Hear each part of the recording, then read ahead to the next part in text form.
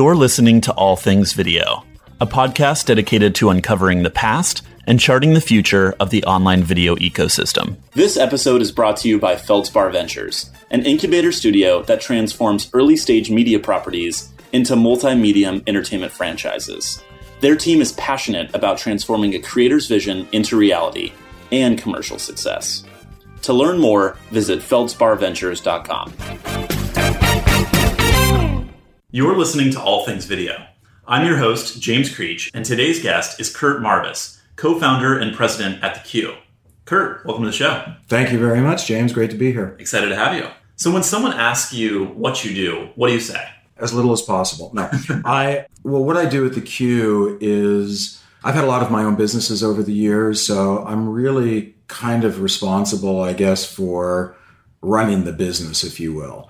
And that's every aspect of it that one can imagine. So that's everything from the sort of operational COO type functions. Not that that's particularly what I'm thrilled to do, but I just kind of know how to do it because I've had my own companies, through financial stuff, raising money, figuring out budgets, et cetera, and then also kind of the strategy and creative vision for the business. So I'm not really involved on a day-to-day basis in what I would call the tactical execution of anything that we're doing. So I'd say it's sort of my job on a day-to-day basis to deal with how are we going to run the business successfully, how are we going to grow the business successfully, and how are we going to keep from going out of business successfully. And how did you initially make your way into media and entertainment? I started actually wanting to be a photojournalist for National Geographic when I was a little kid. My parents traveled a lot, and I always grew up with kind of this zest for travel and exploration of the world, which was very lucky. I grew up in San Diego, California, but always from the time I can remember, my dad was from New York. And so when I was like 3 years old, I remember getting on an airplane and flying to New York City, which we did every summer. And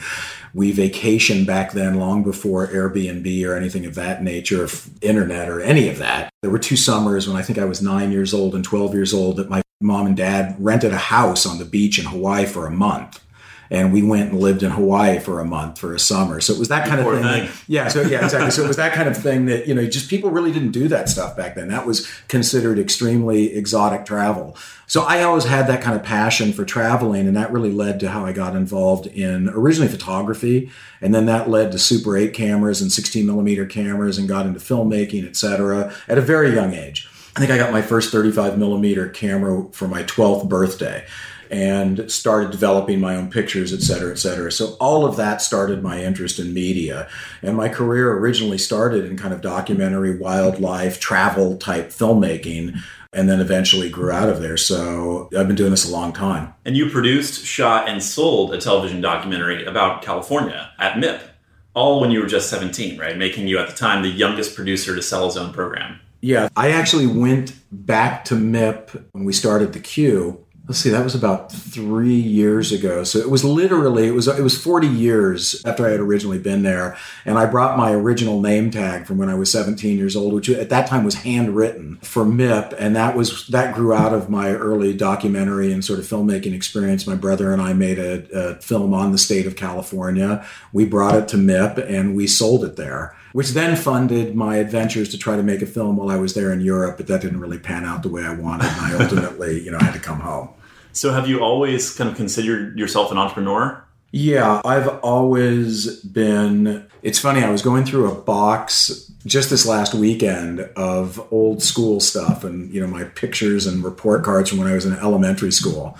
I'm a bit of a pack rat. I was looking at I think it was my 4th grade report card, and the teacher was talking about how I enjoyed doing independent study projects and doing all this research and finding out, about new things and building things myself, et cetera.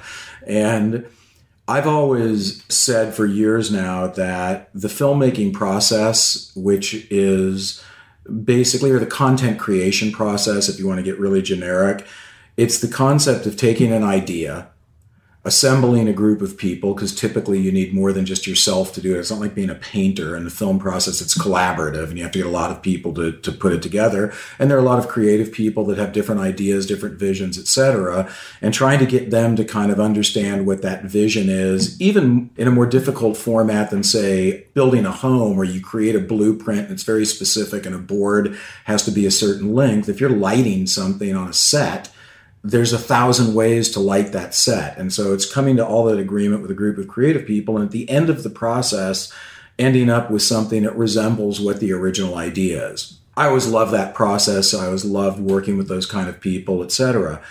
I've always said that building a company is almost identical to that. You start with an idea. Typically, it's your idea, maybe shared with a very small group of people. You assemble a large group of smart and talented and people who all have their own ideas about how to manifest that idea for a company into something. And you hope at the end of the process, not only that it's been successful, but that it looks something like what the original idea is. And so I look at the last maybe 20 years or so of my career after I kind of got out of the very, very specific process of filmmaking, if you will, and more into the process of building businesses. And I see it almost identical. And so I think what I really enjoy is the concept, or the process rather, of taking an idea and seeing if you can actually make it happen. Let's talk about some of your entrepreneurial endeavors, right? From 1984 to 1994, you co-founded and served as CEO of The Company, which was a production business that created over 200 music videos, concerts, home videos, commercial footage. Was that kind of your first endeavor in launching a business? Before that happened, I worked for a company called Bill Burrid Productions. And Bill Burrid Productions was a family-owned documentary, primarily wildlife, travel adventure production company that was located on La Brea, right near the corner of La Brea and Olympic here in LA. I was very, very energetic and enthused. This was a family business, and it's probably where I kind of got my first experience of being in an operation where you ate what you killed, so to speak. So, I mean, you had to go out and you had to pitch ideas to networks or wherever. You had to land the project. Then you had to produce it for the money. And I got involved in all of that very, very early on. And it was a great training ground for me to sort of learn how to run a business. And what happened was we were producing some shows for actually Dick Clark Productions and NBC. We were doing some stuff for the Disney Channel, which had recently launched a series called New Animal World. And one day, one of my buddies, I was in my mid-20s, one of my buddies who was one of my cameramen, called me and said, hey, I've got a job to shoot a music video for that new channel MTV. And MTV had already been around for about a year and a half, and it was really starting to blow up at that point. I mean, literally everybody was starting to talk about this new channel MTV. And it was a new video for this young blonde-haired singer on Warner Brothers named Madonna. The guy who sort of co-directed that and co-shot it, he and I hit it off. We became partners. His name's Wayne Isham. He's one of the most famous and iconic directors in the history of MTV. And Wayne and I became partners. That's how we started. We started a company that was originally called The New Company because we had to incorporate, and when you incorporate a new business, you call it NewCo. And we had to literally do it. It was like a Friday night. We're on with the lawyers. And what can we call this new company? And we said, well, is there a company called The New Company in California? We can incorporate it and just call it The New Company. And that became the name of our subsidiary business that we did music videos through. And then later, he and I left Bill Burrid Productions, where we had started this, and started our own business, and they wouldn't sell us the name, so we just changed it to The Company. So the name of our company during all those years was known as The Company. So let's also talk about Cinema Now. You co-founded Cinema Now in June 1999 and served as its CEO until its acquisition in March 2008.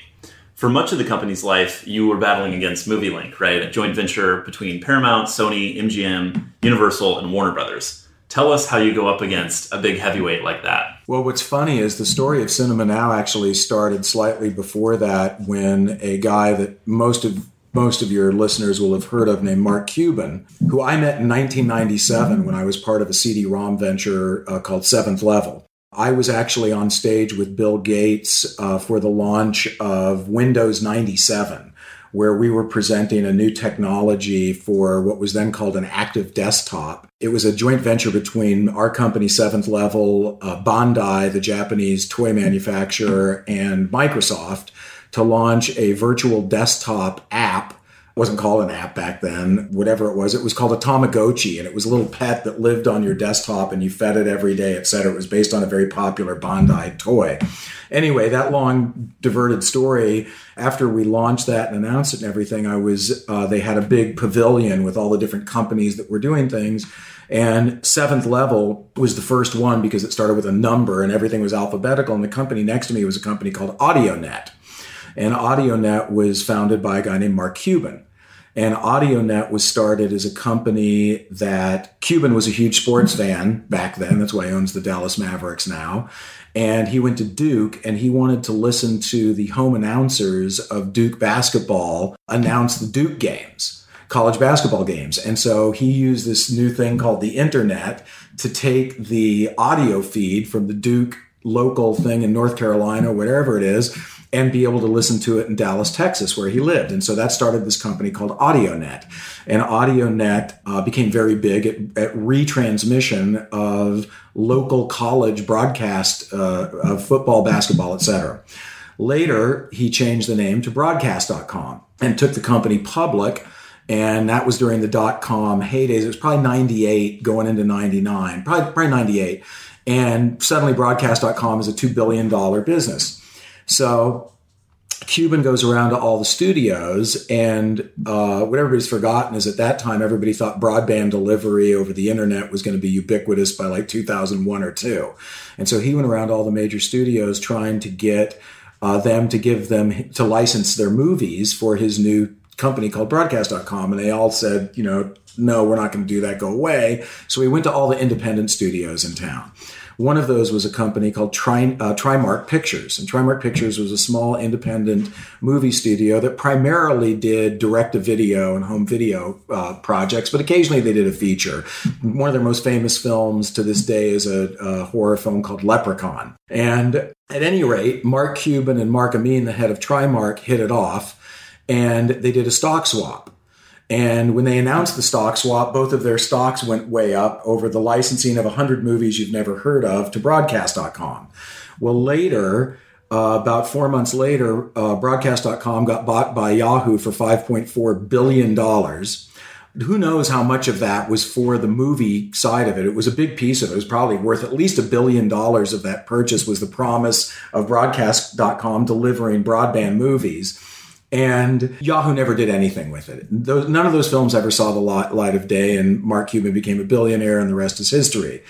The funny part is in June of 99, when we launched Cinema Now, we got an email from Mark Cuban saying, I can't believe you guys are launching a competing service to Broadcast.com. We're going to destroy you, et cetera, et cetera, et cetera. Because at that time, it was a new thing. MovieLink actually came later. MovieLink was originally called MovieFly, but there was another company that existed at that time called Entertainer. And Entertainer was started by a guy named Jonathan Taplin, who's now a professor at USC. But when we started Cinema Now, it actually wasn't MovieLink that was the problem for us. It was Broadcast.com. It wasn't even just Broadcast.com. It was that everybody talked about short-form video content. This is what's kind of ironic today, is at that time, everyone thought that when I was raising money for Cinema Now, they were like, why would people are never going to watch movies on computers. People are never going to watch movies delivered over the internet. They're going to watch short-form content on computers. And that's why Atom Films and a bunch of other films, iFilm, and a bunch of other companies were raising literally tens of millions of dollars. And my first raise for Cinema Now was for like $2.5 million. And that was a struggle. And because no one believed that feature-length films would be delivered over anything other than television. And so then MovieLink came out around, I think, 2001 or 2002. And then the market had crashed. So there was kind of this big lag period from about 2002 to 2005 when no one really thought, in fact, I'll never forget an article that I read at that time that said the internet was a fad and it's going to die out. And that's how bad the crash was when the dot bomb, implosion happened I still remember it was in April of 2000, and it lasted for about 4 years. How did that impact your business at the time? It was really, really difficult. We ended up surviving. I mean, the joke actually back then was that we should have named the company Cinema Now with an S. So it should have been Cinema Now or Skinema Now was the other joke. Because one of the things that we did, which kind of happened by default, I can't say we did it by design, was we also, adult content was the first thing that people started streaming. Adult content in the very early days of the internet, it was all pictures and images. So adult sites became the first sites that were showing full color pictures on the internet. And then later they started to get into video. So you could download an adult video, and that became a big business for them. And so we licensed from, I don't remember the name of the company, it doesn't matter, but we licensed a film called Topless Volleyball. And it was exactly what it sounded like. It was topless women playing volleyball. And we put it up on Cinema Now, and it overnight became the most viewed film on the site. Wow. And so we kind of went, that's interesting. Let's see if we can license a few more of those movies. And they were kind of like soft porn. So we put a few of those up, and immediately they were the most viewed films.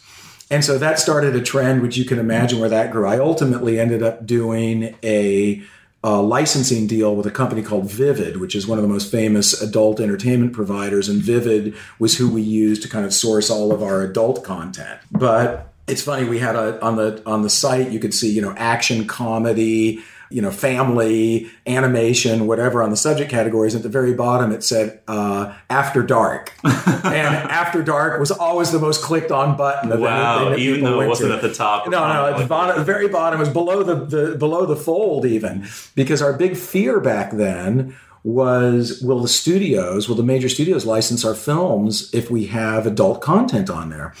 And I basically went to the studios and I said, you have to license us your content because you license it to DirecTV and Comcast and Time Warner Cable, and they have adult content.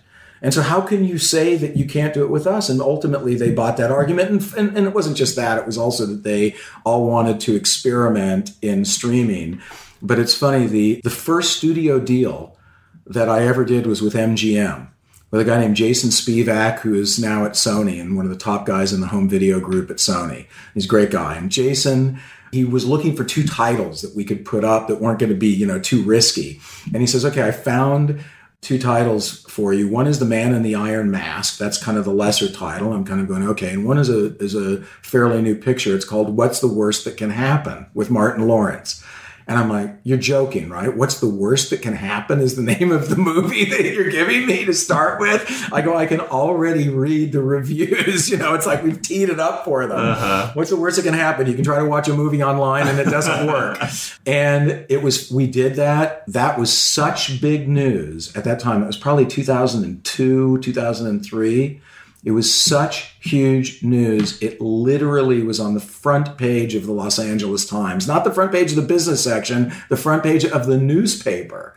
There were many times I was on CNN and CNBC and all that stuff back in those days because we were where we became what we became known for is we were breaking ground all the time. And so where Movie Link was more conservative because they had to be, because they were owned by the major studios. And so getting all the studios to agree about what they could or couldn't do, we would always jump ahead of them. Like electronic sell-through. We were the first company to do electronic sell-through, the first company to allow, streaming and downloading, the first one to blah, blah, blah, blah, blah. So it was an amazing experience and certainly kind of shocking to see where the world is today. Although, as I say all the time, it's 2016. We started that company 17 years ago. So it didn't really happen overnight. It took a full decade. It wasn't until really 2008, 2009 when Netflix streaming really started to happen. So let's talk about that. What do you think made Netflix the breakout success that it is today? Why wasn't Cinema Now or Movie Link or any of the others that had gotten there first more successful in creating a subscription video on demand service? Well, I think there's 2 or 3 primary reasons. The first and most important reason is that they had a very large subscriber base. It's funny because people have literally forgotten that Netflix business was to deliver DVDs using the U.S. Postal Service. Mm-hmm. I mean, and it's crazy when you think about it. I used to meet with Reed Hastings and Ted Sarandos every CES trying to sell them Cinema Now. And there's a long story behind that I won't go into now. But the first thing was that when Netflix got into the streaming business, they had a massive, not like it is today, but they had a large subscriber base and revenue stream to be able to build off of.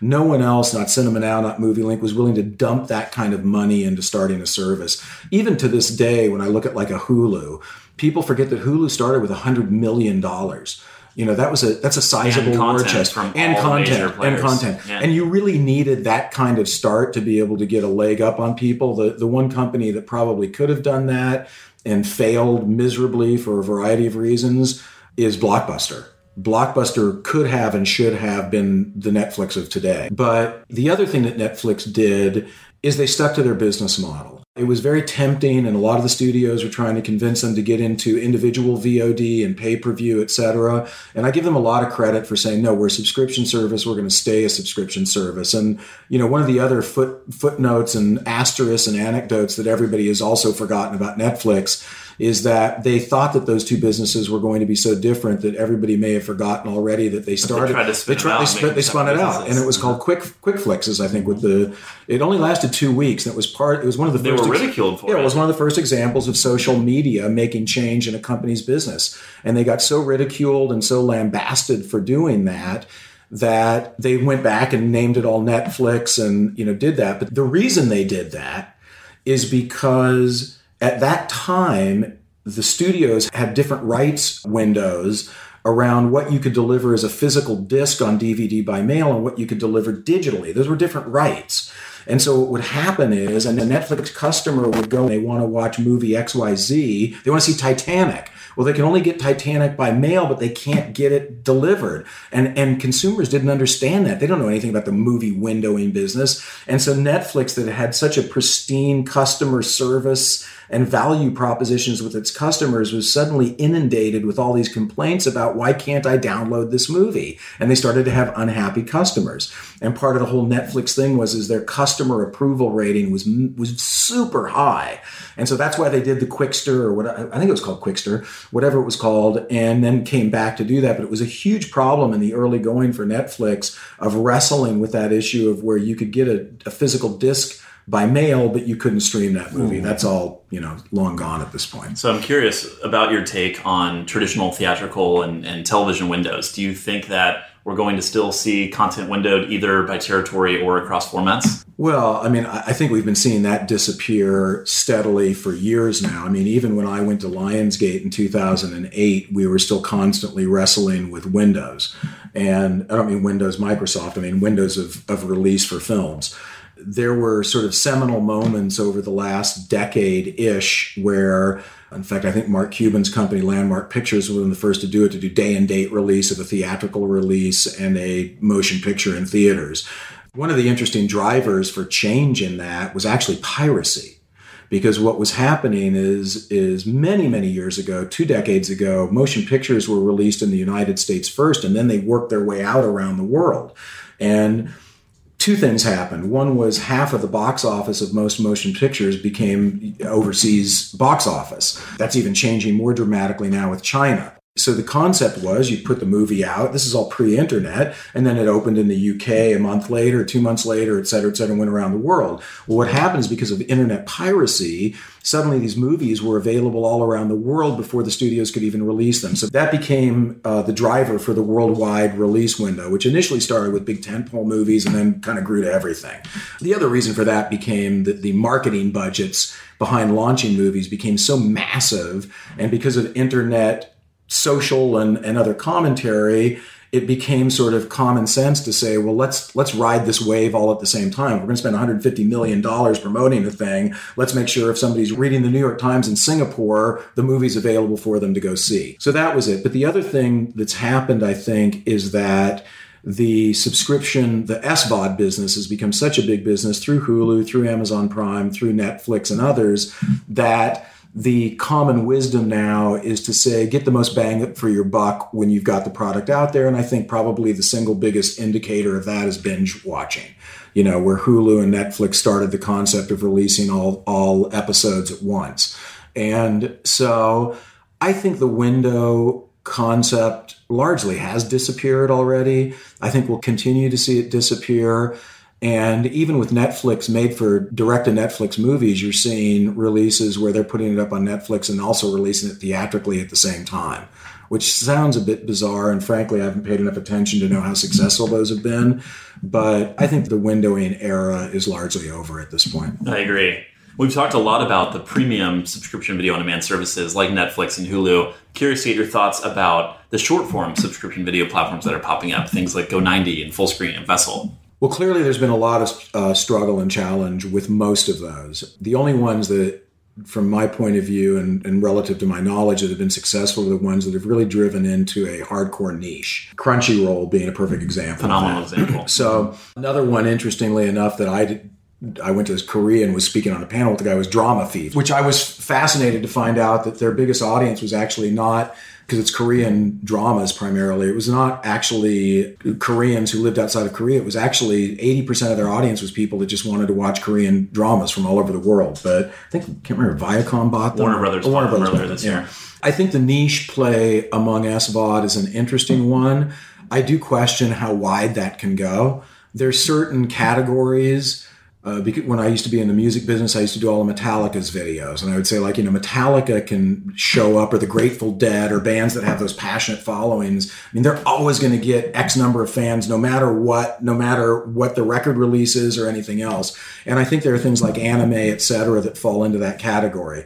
I wonder about stuff that goes out there that is, well, I think we've already seen the failure of Vessel. They're wide and broad and hard to get your arms wrapped around. And, do people really care that they can see things? Are there enough people that care they can see things 2 days or 3 days early? Again, we're seeing the windows collapsing, right? People don't care about that. Don't care. They're not going to pay for it. And we live in a world now where there's so much content, albeit with a very, very different viewership modality, because the other thing I say to people all the time is that when I was a kid, which was a long time ago, I could only watch television when I was home from school. The seismic shift of video consumption on mobile devices and being able to watch. I just read this morning that Facebook just launched a new high school oriented offshoot of Facebook, and I forget the name of it. I just literally read it this morning.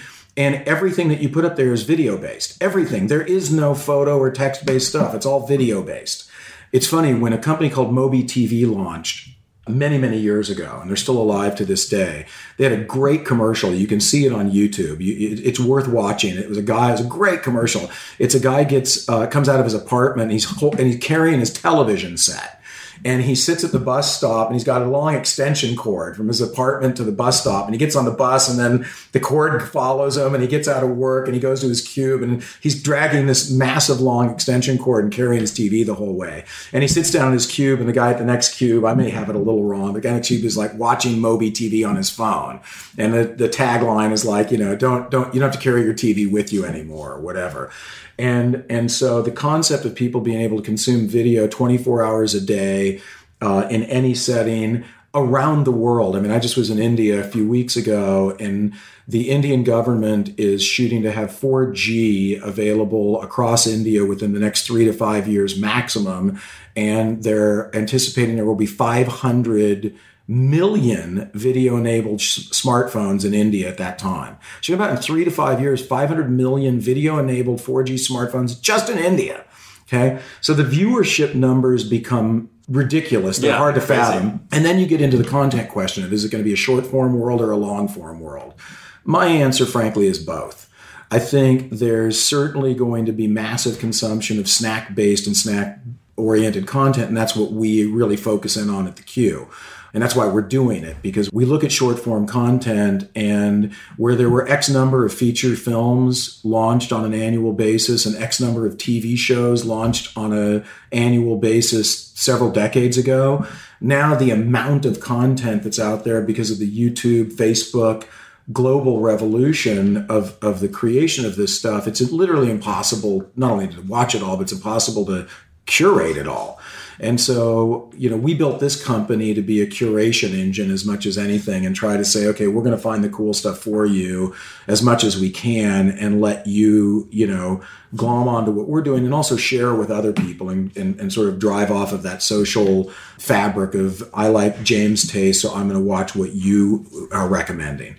And so I think the short form content evolution, if you will, is well entrenched and isn't going to go away.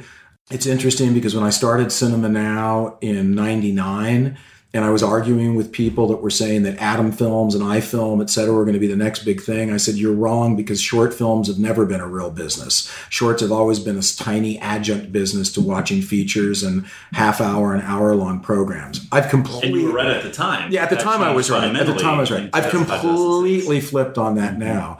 And actually, I think my personal belief is that no one has yet cracked the code on a truly compelling 5-minute to 7-minute or 3 to 7 minute, I'll call it, must-see TV type thing.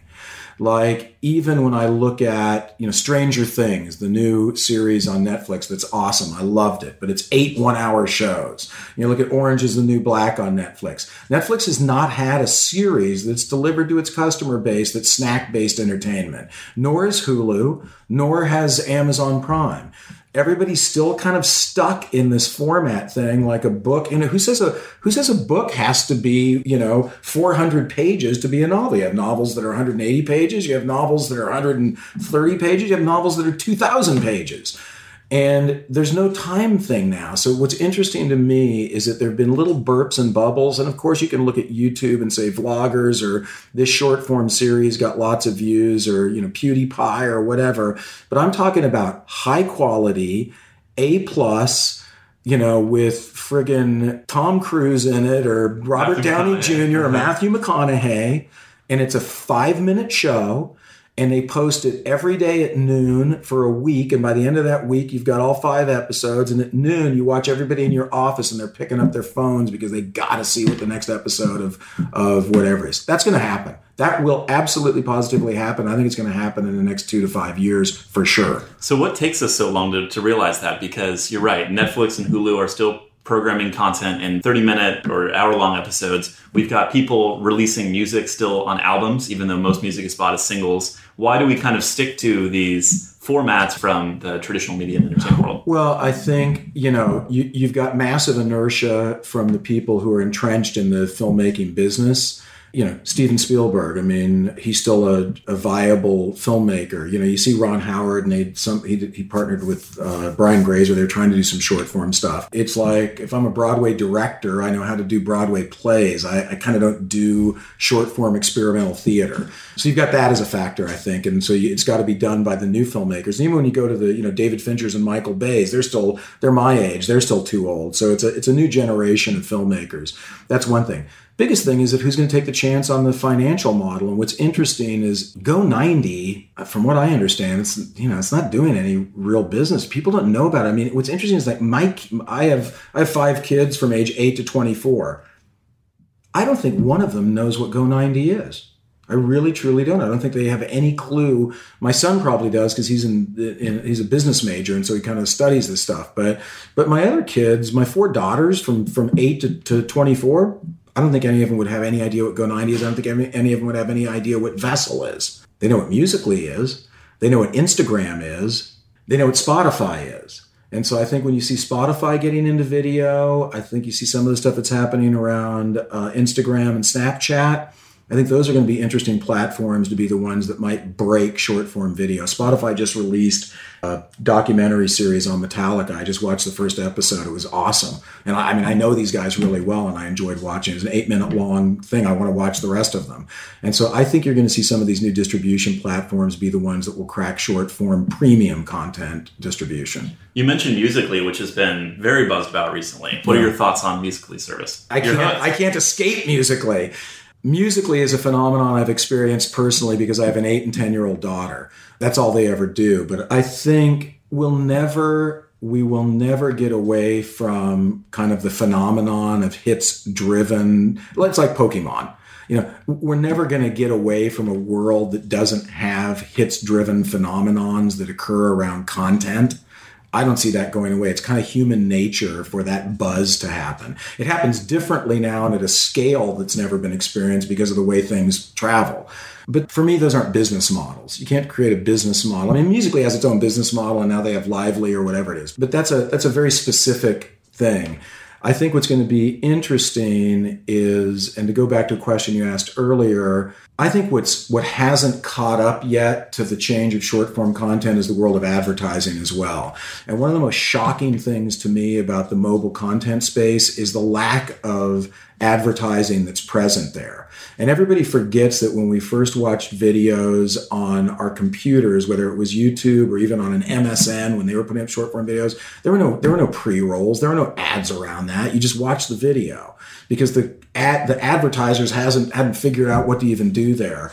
So I think one of the breakthroughs that will occur that I wish I had the idea, because if I did, I'd leave here right after this interview and start the business, is the companies that come up with interesting ways to monetize advertising in the mobile video space those will be huge winners in the future going forward. Those will be maybe it'll be Google, but those will be the companies that will have multi-billion-dollar valuations that figure out something that when we see it, we'll go like, that's so obvious. Why didn't I think of that? Or why didn't I do that? But, I always say when Google started, nobody was looking for another search engine. There were plenty of search engines then.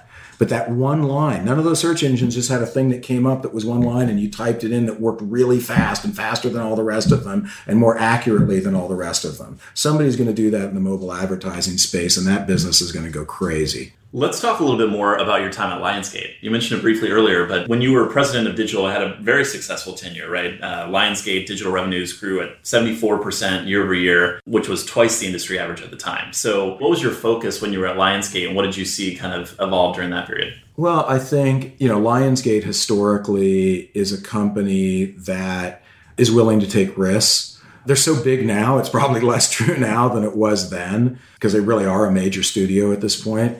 But John Feldheimer and Michael Burns are both entrepreneurial type guys. I mean, Michael's had many, many ventures that he's been involved with around the web. Everything from, he was one of the guys who started a company called Hollywood Stock Exchange through a whole bunch of other businesses. And I think part of what it was very important to Lionsgate at that time. I think it still is, but more so at that time, to be a leader.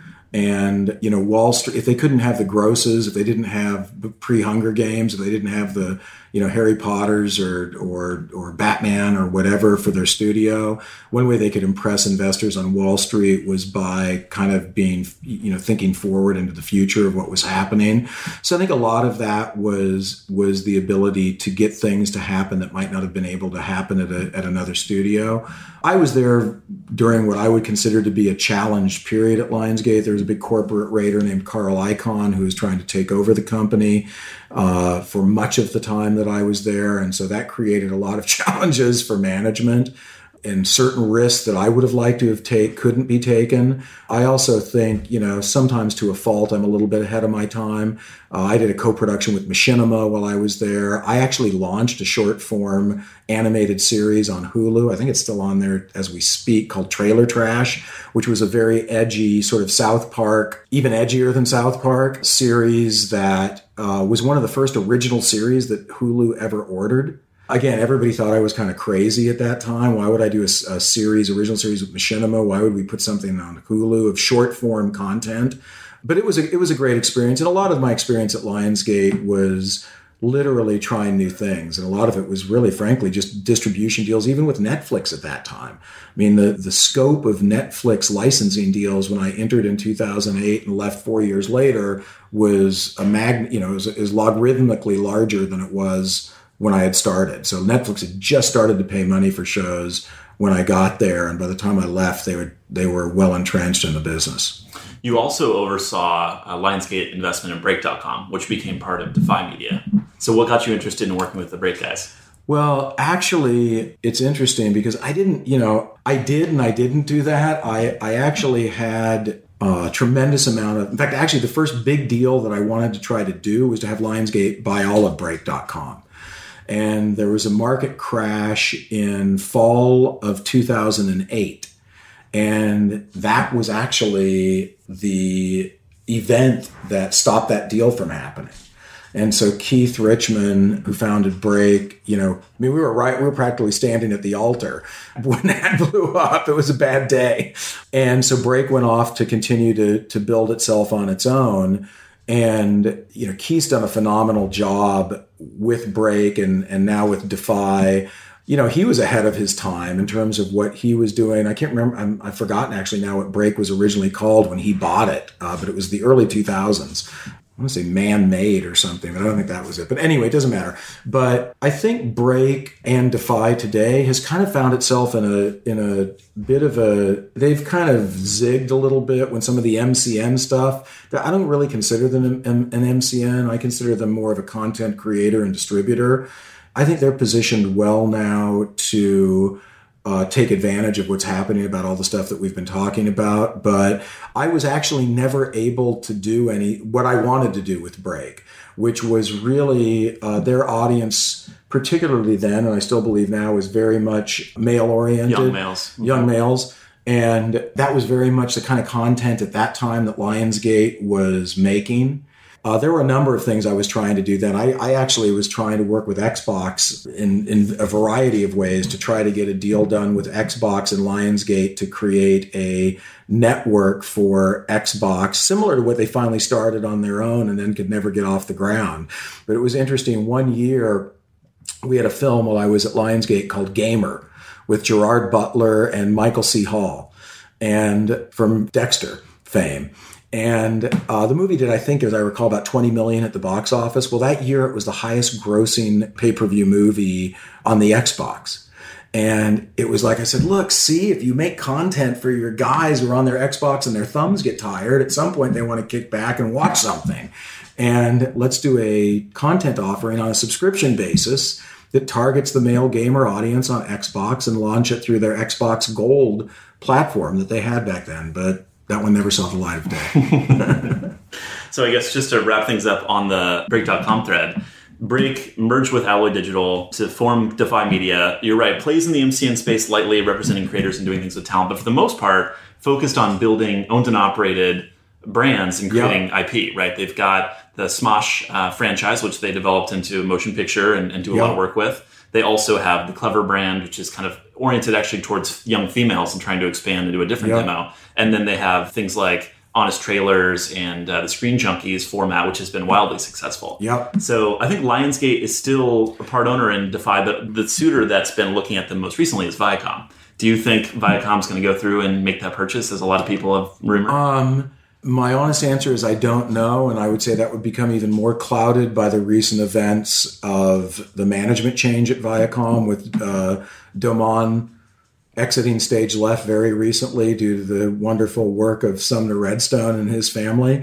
So whether Viacom continues down that path, I'm not sure. I know Viacom's very active on a global basis in terms of what they're doing around shorter form content. And I mean, look, Viacom made a play for YouTube and then MySpace at one time. So they were doing this a long time ago. But yeah, I'm not even sure exactly what Lionsgate's ownership stake is in Defy. I know it's still substantial, but I think Defy in general, like many of these companies, will probably be swept up by a large media company at some point in the near future. So let's shift gears and let's talk more about the Q. How did you meet your co-founder, Scott Ehrlich? I met Scott probably around the time I started Cinema Now in 99, 2000. He originally went to Seattle. He was at News Corp launching news services and then their digital group. Then he went to a company that News Corp had an ownership stake in, or maybe owned, called Rivals, and which brought him to Seattle. And he ultimately went to Real Networks and was running their SuperPass business, which today we would call an SVOD service. So that we met somewhere in that era, and we knew each other for many, many years. So we've known each other for over 15 years now. And we literally were at lunch about 3 years ago, bemoaning the fact that because we're both startup type guys, and bemoaning the fact that none of the stuff that we were working on was actually doing as well as we wanted it to be doing in terms of getting financed, et cetera. Scott had done a series that was one of the seminal high-end series in short form called the LXD, the League of Extraordinary Dancers, with a big Hollywood director named John Chu, who directed the bunch of the Step Up movies and then later the G.I. Joe movies. He just actually directed the part 2 of the Lionsgate series about the magicians. Now You See Me. But at any rate, they had done the LXD. I had tried to bring the LXD into Lionsgate. He ultimately sold it to Paramount. So we were at lunch talking about various things, and it got into a whole conversation about short-form content and the explosiveness of short-form content. He knew about my background at MTV, and so it started as a discussion about, can we take the Q and create a channel for a next generation of kids that's just like 80s MTV, except we curate the best of premium YouTube content, and our VJs or hosts are YouTube personalities instead of former disc jockeys like MTV had in the 80s. That was the start of the conversation. It's grown into what we do now, which is basically we curate premium short form content from all around the world. We license that content. It's not like we scrape it off YouTube. We go to the original creators and license it because YouTube doesn't own anything. They're just the platform. And then we package it. We package it in all sorts of different ways. We package it for airlines, for restaurant chains, for broadcast groups. We do shows with it. We do linear channels with it. So basically, we're taking individual short form clips and packaging it in a way that you can actually sell it to someone and have them buy it in for the most part, more traditionally oriented media forms. I was going to say you're blending the digital and the traditional worlds very nicely. Well, I'm still a big believer that, people like to talk about how television is dead and nobody watches television, et cetera. It's not really true. The data doesn't really support that. It's really more that more videos watched more than ever before because of all the different devices. And as I always say, is that young kids still watch television. They just don't watch it on television. But it's still television. I mean, again, Stranger Things, the Netflix series, it's television. It just might get watched on a phone or an iPad. What we felt is that, the home video business got changed dramatically through ways of delivery, et cetera. But the home video business at its peak was about a $25 billion a year annual business. The global television business is a $250 to $300 billion industry. And in many places, it's still growing. Traditional television is still growing. So we looked out at that and we said, okay, all of those people are trying to figure out how to get short form content as part of their offerings, whether it's just on a mobile basis. I mean, there's some territories where we launch literally just on mobile phones. And so we said, what we really want to do is create a company that packages that content, because they don't necessarily want to just get 1,000 random 3-minute clips from either a full screen or a maker or YouTube or the creators. They're not set up to do that. So what we're going to do is, and we're not going to do it through although we use algorithmic and other methods to find stuff, we're not going to do it through sort of machine-based curation. We're going to actually use human curation and produce shows that have, some sort of beginning, middle, and an end that you can package and sell to these people. So that's what we're doing now. It is old school meets new school. What are you most excited about this year? Probably the most exciting thing that I can't talk about right now is that we never really targeted the U.S. market for a variety of reasons. And we're working on a project now that hopefully is going to have us launching something really exciting in the U.S. before the end of the year. And so I think that's probably got everybody in the office fired up right now. And it also is going to provide an opportunity for us to get a lot more exposure in mainstream media for a lot of the creators that are out there. So it's kind of a win-win for everybody. Look forward to that.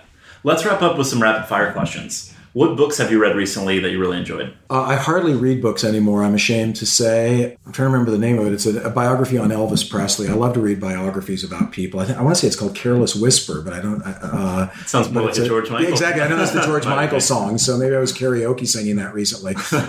It was a biography on Elvis. I'm a big Elvis fan. What's coming next? If you had to make 3 predictions about the online video space, what would they be? Much more advertising revenue running against short-form content. What I talked about earlier is a real high-profile series being created by someone that's really based for mobile and non-television consumption. I think some significant shifting and changing and consolidation in the MCN space. I think what grew to what we knew as the MCN space has kind of seen its day, and it's going to shift and change significantly over the next 5 years. Let's talk about that a little bit more. Do you think that's going to come as a result of competitive pressures or more M&A activity? What is going to cause additional consolidation in the MCN space? I think they were able to take an advantage of a window in time when consolidation of individual YouTube channels was something that was important. I think those businesses, that was fine for a small business and helped it grow quickly. I think ultimately the bigger ones are going to have to get into higher value consumption, and you can't manage 65,000 clients, whether you're an agency or even if you do it, electronically for the most part. And so I think they've been going further and further in the direction of really focusing on their main, the smoshes, et cetera, et cetera. I think interestingly, like we were talking about Defy and Break, I think they've already kind of jumped the shark and are in the next gen of what I think MCNs are going to be doing.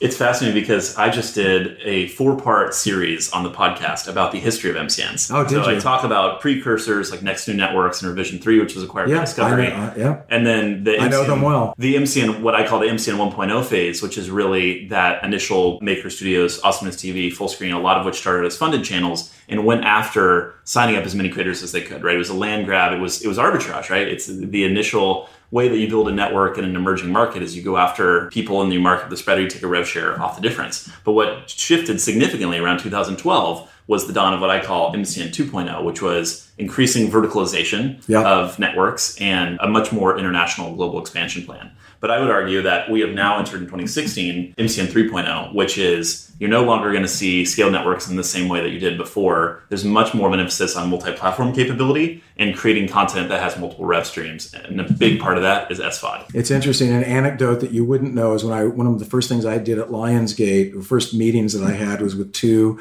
young guys named Ezra Cooperstein and Danny Zappin, and they had a company called the Station Group.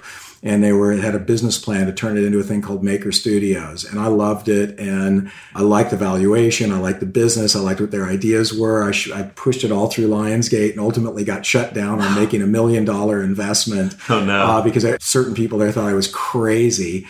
The rest is history. There we go. Yeah, probably shortly after that, they raised $1.5 million, created Maker Studios. Ezra ended up leaving, going to full screen. I know. Yeah, I know Ezra well. And obviously, you're firmly invested and focused on theCUBE today. But if you were to start a business in the online video space now, what would you do? Certainly anything that I would do now would be completely focused on mobile consumption. And when I say mobile consumption, I mean literally mobile consumption as in smartphones. We're a global company. We travel all over the world. If there's one thing that boggles my mind on a daily basis, it's the amount of video, not only that I watch personally, but the amount of video that's consumed on smartphones. I mean, I have an iPhone 6, the small version. I'll get the S when I get whatever next version is, just because I watch so much video on it. But I literally, I probably should admit this, I'll get arrested, but I'm driving home and I'll stop at a stoplight and, watch video while I'm sitting there at the stoplight on my phone. So whatever I would do going forward would be oriented towards mobile video consumption. And where can people find out more about you and more about theCUBE? More about me? Well, I guess you just Google me, but even though I know I have to update my LinkedIn, my Wikipedia, all sorts of things that I don't keep up on, I'm not looking for a job right now, so that's why. theCUBE is you can either go to QYOUTV.com or theQYOU.com. It's pretty self-evident what we're doing. There's a video to watch that you can see what we're up to, but I would also expect that you'll see significant development in our business and our business model going into 2017. Awesome. Really excited to see that. Well, Kurt, thank you so much for being on the show. This was fascinating. My pleasure, James. Covered a lot of ground. This is awesome. Really excited for it. And thanks again. Really appreciate it. My pleasure. Thank you very much. Thanks for tuning in. I'm James Creech, and this has been another edition of All Things Video. If you like what you hear, we hope you'll share and subscribe for new episodes. See you next time.